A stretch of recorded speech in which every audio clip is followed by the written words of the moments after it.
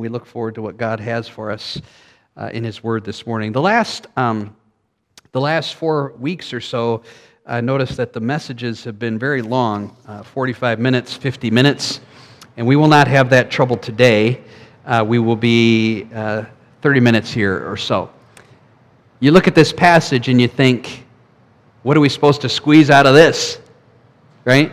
You're looking at that, were you reading along with me and thinking, who cares about Asgab and Bezai and Barbubi and all these other people? I mean, it's like, what do we have to glean from this? Why did the Lord record this? You ever reading through the Bible and you come to the lists and you come to the genealogies and what do?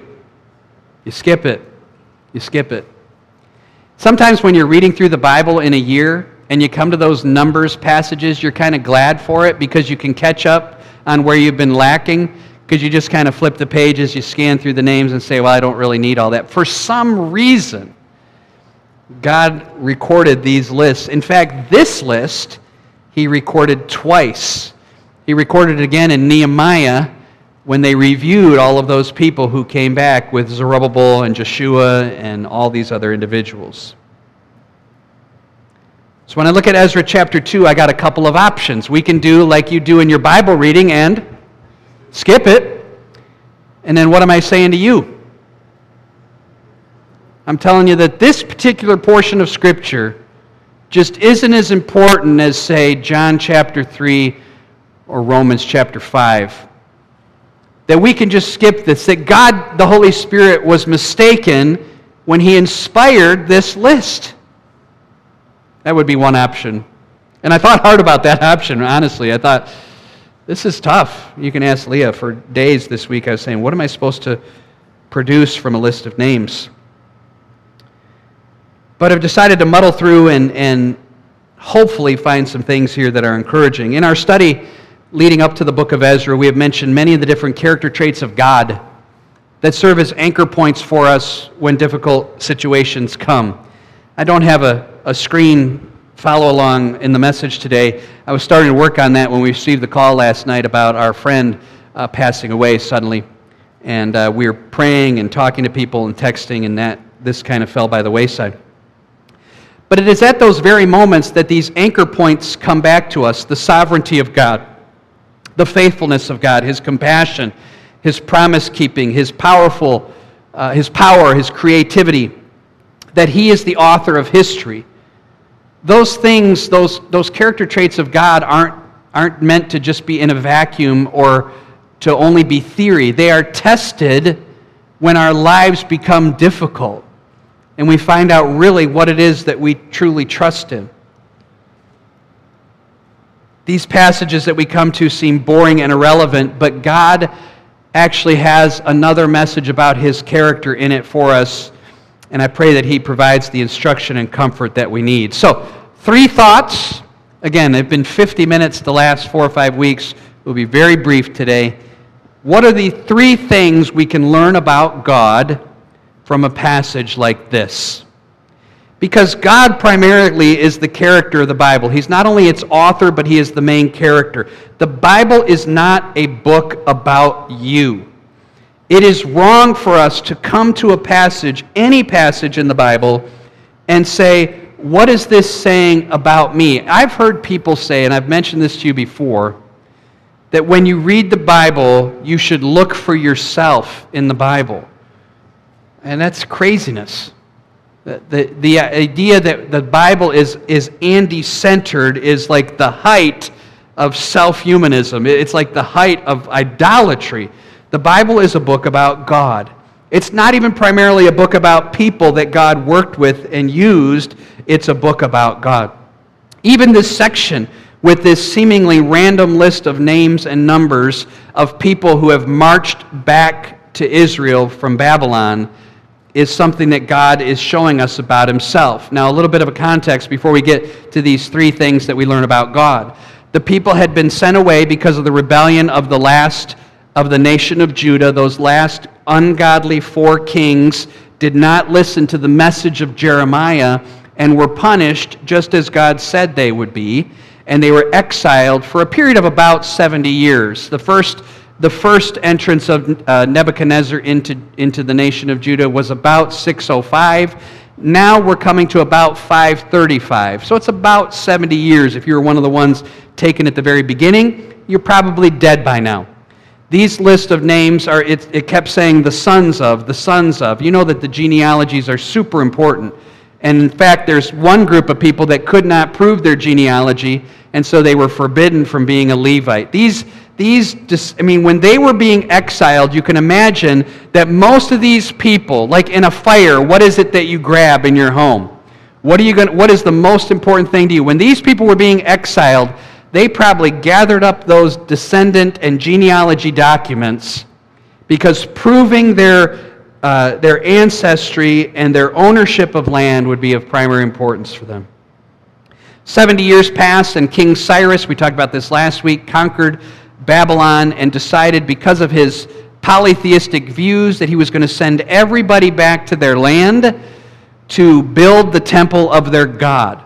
And this included the people of Judah. Now, Ezra is not on the scene yet. You see, his name was not listed in these people. He's still back in Babylon, and he's not going to join the story actually until Ezra chapter 7. The first name of the person that is listed is a man by the name of Zerubbabel. Zerubbabel is actually, I don't know if it's the son or the grandson of one of those ungodly kings. He is actually the rightful king. He's not going to become king, but he is going to be the leader of these people as they return. They're marching back to a city that has been destroyed. Remember this? The temple was burned. The city walls were torn down. All of the major homes were destroyed. The only people that were left in Judah were the poorest of the poor. So there is 70 years the land basically lay desolate, but they are marching back. And here God gives us a list of the people. If you look back in chapter 1, why are they going back? They're going back because God had stirred them up. See it in verse 5. Everyone whose spirit God stirred up to go. And now, so you see, every one of these people who are going back, it is because God has stirred them up. And they're making that trail down finally to come and feast their eyes on what they hadn't seen for 50, 60, 70 years. So what do we learn about God? Number one, we're not going to reread this list of names, but we might point out a few things. First of all, God is faithful. The first thing we learn in this list of names is that God is faithful.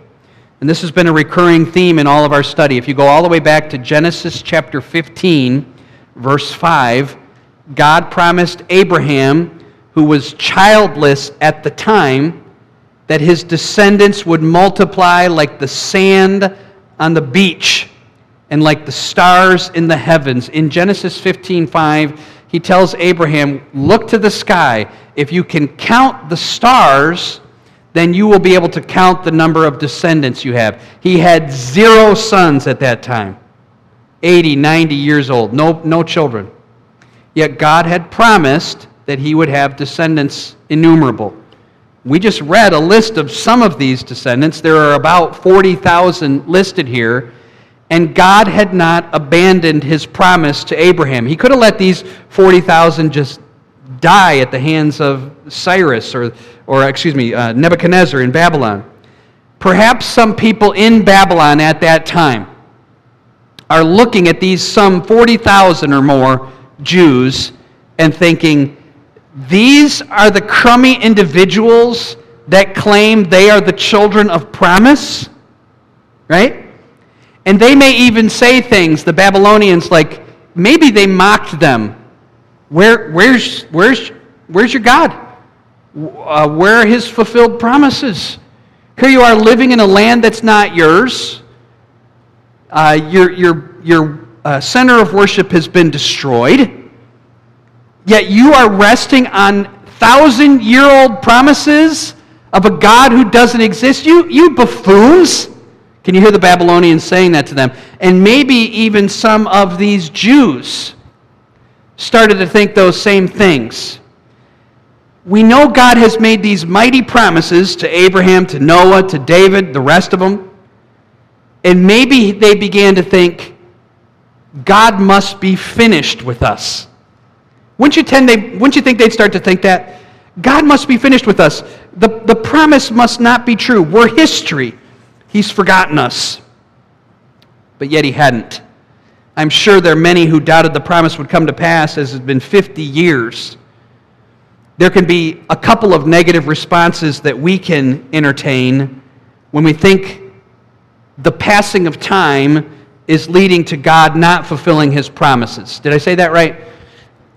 When time goes on, right, there's been delay, and God has promised something, and the time just continues to delay, we start to then think it must not be coming. Imagine if I promised at the beginning of the year to my family that we're going to go on this fabulous vacation to Hawaii this year, and I promised that to them. Now here we are in July, and we haven't gone yet. I didn't make that promise, but imagine if I did. We get to August, September, October, November, and now they're thinking, by November, by Thanksgiving, they're thinking, Dad forgot his promise. We're not going. Right? When time delays like that, we have really two responses. We start to become skeptics or scoffers. We become skeptics or scoffers. We're like the skeptics who have little faith that Derek read about this morning. Like we just start to think, God must not have meant that. But the scoffing part, if you can think about in your mind, 2 Peter chapter 3, there are some scoffers there that God predicts are going to be coming at the end times. And they say, all things have continued since the beginning. Where is the promise of his coming? That's the ultimate promise that we as believers in this church age are thinking about, that Christ has promised to return. John 14, I go to prepare a place for you, and if I go, I will come again. That was some 2,000 years ago. And it's easy during a period of delay to start thinking, I guess it's not going to happen, or we actually turn to scoffers. But let us remind ourselves of this. The passing of time does not negate the promise of God. Just because a long period of time has passed does not mean that God is not going to follow through. 2 Peter chapter 3, verse 9 says, God is not slack or slow concerning his promise. For 1,000 years or as a day. You think about the people in Scripture who waited. I already mentioned Abraham and Sarah waiting for a child, or Noah waiting for rain. God said it would rain. Noah took 120 years to build the ark. The delay in time does not negate the promise of God. The Old Testament Jews waiting for the coming of the Messiah. Here in this particular context, we have this whole list of exiles waiting to return. And now here we are waiting for the return of Christ. Listen to a couple of these verses regarding that. Isaiah 40, verse 31. They that wait upon the Lord shall renew their strength. They shall mount up with wings as eagles. They shall run and not grow weary. They shall walk and not faint. And here's one that's maybe a little more obscure. Habakkuk chapter 2, verse 3. The vision awaits its appointed time.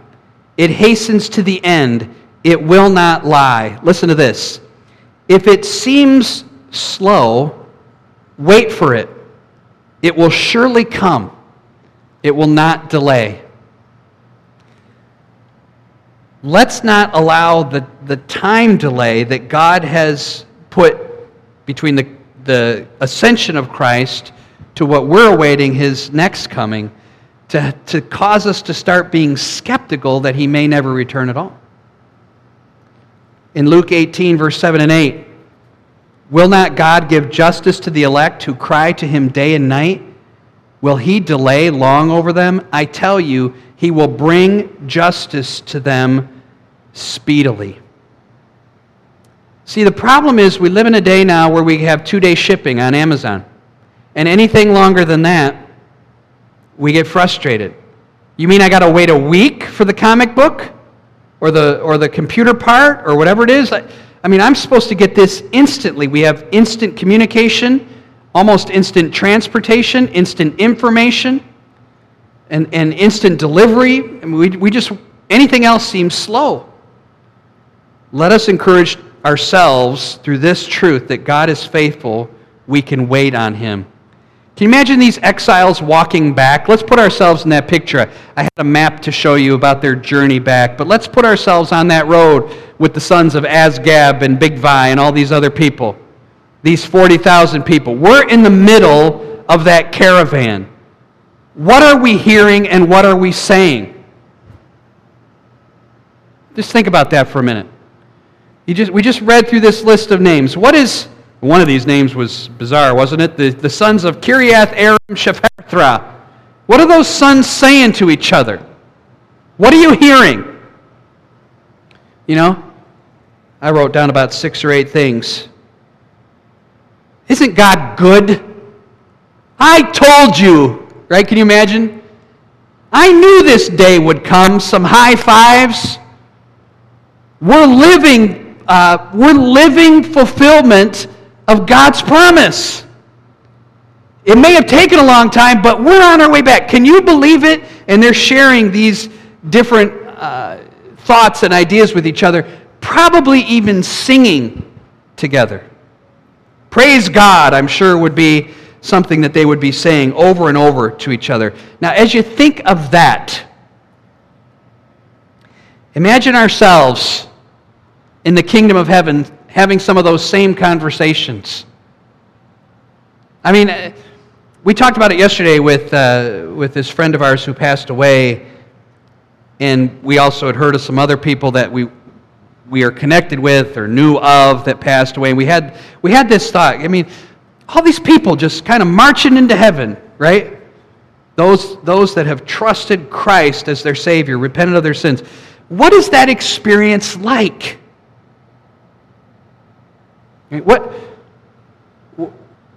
Here this person goes, and a few seconds later this person goes, and today others will go. At some point, we're all going. I've said this before. There's an order. God knows the order. One of us in this room will go next, and one of us will go last. But we're all going. We will all die. Not all of us may be in heaven, sad to say. I don't know everyone's personal heart in this room. I hope that's the case. But at some point, those of us who are Christians will be walking in heaven and will see each other.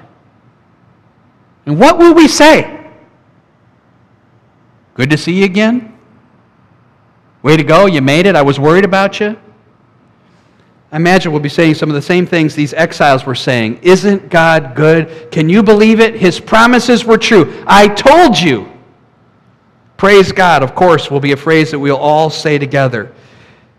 All of us will praise God, the faithful God, in the same way that these exiles most likely were on their trip back to Judah, because God is faithful. Remember the passage we looked at from 1 Thessalonians 5, I think it was verse 24 and 25, where it says, Paul is kind of leading in a benediction. He says, may the God who saved you, this is a terrible paraphrase, may the God who saved you, He will bring you to the end blameless. He will take those of His who are His children and bring them to heaven safely. And then it says, because God is faithful, He will surely do it. The faithfulness of God is a major anchor point on which your heart can rest today, even when you doubt that the promises of God will come to pass. Number 2, what else do we learn about God? That was the longest point today. These next 2 will be shorter. Not only is God is faithful, but I want to use this phrase. He is the God of our fathers. He is the God of our fathers. Turn ahead to Ezra 7, just briefly. I just want to show you the phrase. The phrase God of our fathers is used 8 times in the Bible. And one of the times is in Ezra. In Ezra chapter 7, Ezra is stating a prayer or a blessing unto the Lord. And here's how he says it. Blessed be, this is 7:27. Blessed be the Lord, the God of our fathers, who put such a thing as this into the heart of the king, to beautify the house of the Lord that is in Jerusalem. Let's read it one more time. Blessed be the Lord, the God of our fathers, who put such a thing as this into the heart of the king to beautify the house of the Lord that is in Jerusalem. If you look back at 7:21, you see that Ezra is speaking of Artaxerxes the king, who gave all this stuff, and we'll get to this eventually, so that the temple might be built in a beautiful way. He may not have been talking about Cyrus. You can go back to Ezra 1, but his statement is true there as well. The God of our fathers also stirred up Cyrus to let the people go back. He uses the phrase God of our fathers. Out of the 8 times that it's used, 4 times it's used in the book of Acts during sermons that Paul is giving. The thing that we learn about this and this list of names is that God is not just God of a single moment. The phrase God of our fathers, points to his eternal character. Okay, so if I'm trying to use the letter F just because it helps me. He's God is faithful, and then he's God of our fathers. Well, faithfulness is obviously the characteristic we first discussed, but this characteristic is his eternality, his eternal nature. He is the God of our fathers, and he is the God of their fathers. He is the God of Abraham. This phrase is used often in Scripture. The God of Abraham, Isaac, Jacob, and Joseph. And what is being stated when people say this is that he is the eternal God. While men and women march to the grave, God stands eternal. God has been and always will be there. He's the God of our Father. We could say he'd be the God of our sons. He is the God of all time. When you look at these, he's the God of the father of Zakai. He's the God of the father of Ater. I mean, so on, so on, so on. Look at Psalm 90. We're pretty close to Psalms. Let's look at this. This would be a main passage for you to know when you think about the eternal character of God. Psalm chapter 90. Psalm 90, verse 1. This is actually Moses' psalm. Lord, you have been our dwelling place in all generations. All generations. Before the mountains were brought forth, or ever you had formed the earth and the world, from everlasting to everlasting, you are God. Asgab and Barzai and Kiriath, whoever, all of those people called to God in the same way we do. Isn't that comforting? These people depended on God's faithfulness just like we do. These are all people. They got weird names. We don't run into any Uzzahs or Siahas or Akubs, or we don't run into people like that anymore. But these were real people who trusted in the same God we do because he has been our dwelling place in all generations. Isn't there a sense of comfort that every generation is not inventing some new God to depend on, but we're depending on the same God our father depended on and our grandfather depended on, if they were believers. But the point isn't necessarily their God. It is that he is the God, and he has always been there. And there is an anchor point in that, isn't there? There is a comfort in that. Look at verse 3, if you're still in Psalm 90. You return, this is God, it's the you here is God. You return man to dust. And say, return, O children of man. Someday he will say, Andy, dust. And the phone call will come. Andy dropped dead, or he had cancer, or whatever it is that's going to take my life at some point. God is the one, the eternal God, who has my days numbered and is going to snuff that life out whenever he chooses to. Because of his great promises, I will immediately enter into his presence. Praise God. But the eternal God is in view here, and the mortal man, mortal woman. When God says it, it's over. The list of these people, all of these people are gone. Every single one of these people, the thousands, 40,000 we mentioned back in Ezra chapter 2, they're gone. But God was faithful to them. And God was consistently loyal to them. And God was there for them. That's an excellent thought. God is not a transient being who shifts. Even though culture tries to reinvent God every so often, they try to make God in their image. God is the eternal rock of ages. He is the God of our fathers. Isn't that good? Okay. Faithful. He's the God of our fathers. Third and last. Give me 5 more minutes. Back in Ezra chapter 2. He is the God of the finite. The God of the finite. You know what this passage, as you read Ezra chapter 2, God cares about details. God cares about details. I read this passage a couple of times this week. There's one phrase that just I started to laugh at every time I looked at it. Even when we read it, I kind of chuckled. It's in verse number 31. The sons of the other Elam. I'd like to be that guy. You know, because back at where's the first Elam? Verse number 7, you have the sons of Elam. And believe it or not, there doesn't seem to be any repeats in the names except him. And it comes down to it says, and the sons of the other Elam. Like that would just kind of get me. But it actually is kind of cool for this other Elam because he's kind of differentiated between these other people. There was one Elam and there was another Elam. For instance, I mean, how many Dave Johnsons are there in the world today, right? It's fun. I like to Google my name sometime, and there's another Andy Burak, which is weird. And the weird thing is, he's married to Aaliyah. That's bizarre. And in my mind, he's the other Andy Burak. Okay, I'm the main one. He can be the other one. Now, this is all kind of funny. What kind of point are we trying to make? The other Elam, according to the number here in verse 31, he had 1,254 descendants that were coming back.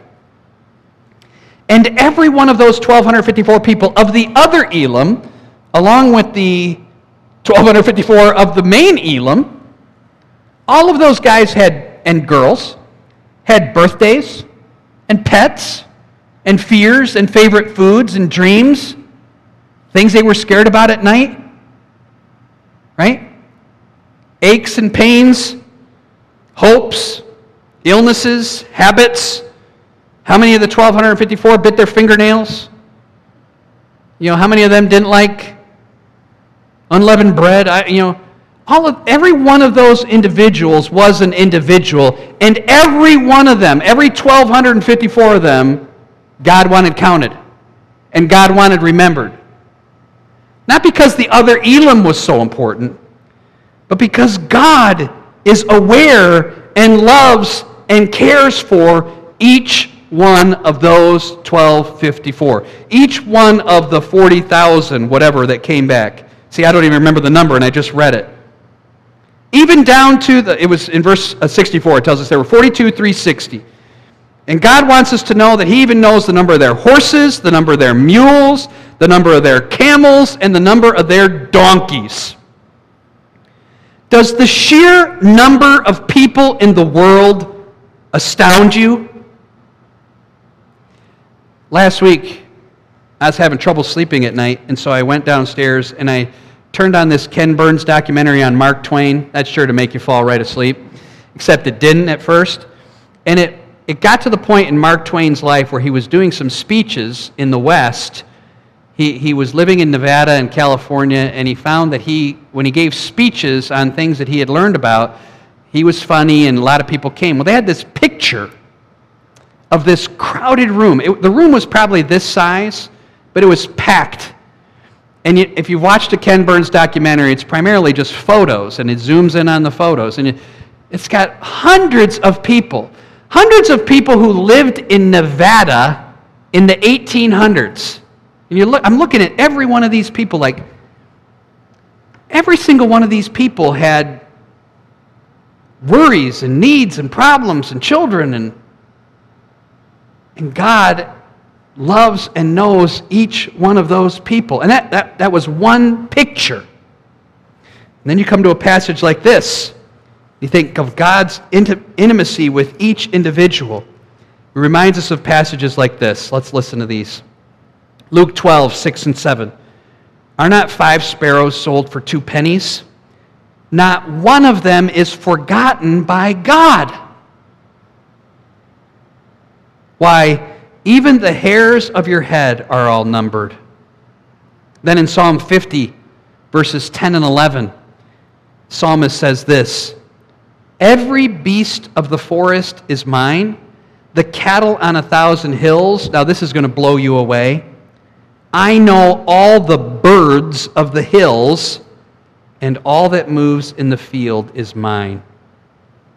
I look at that picture of Mark Twain, or think about the astounding number of people. We see pictures of the protests and just mobs of people, and God not only knows but cares for each individual. Not only that, He sent His beloved Son to die for those people.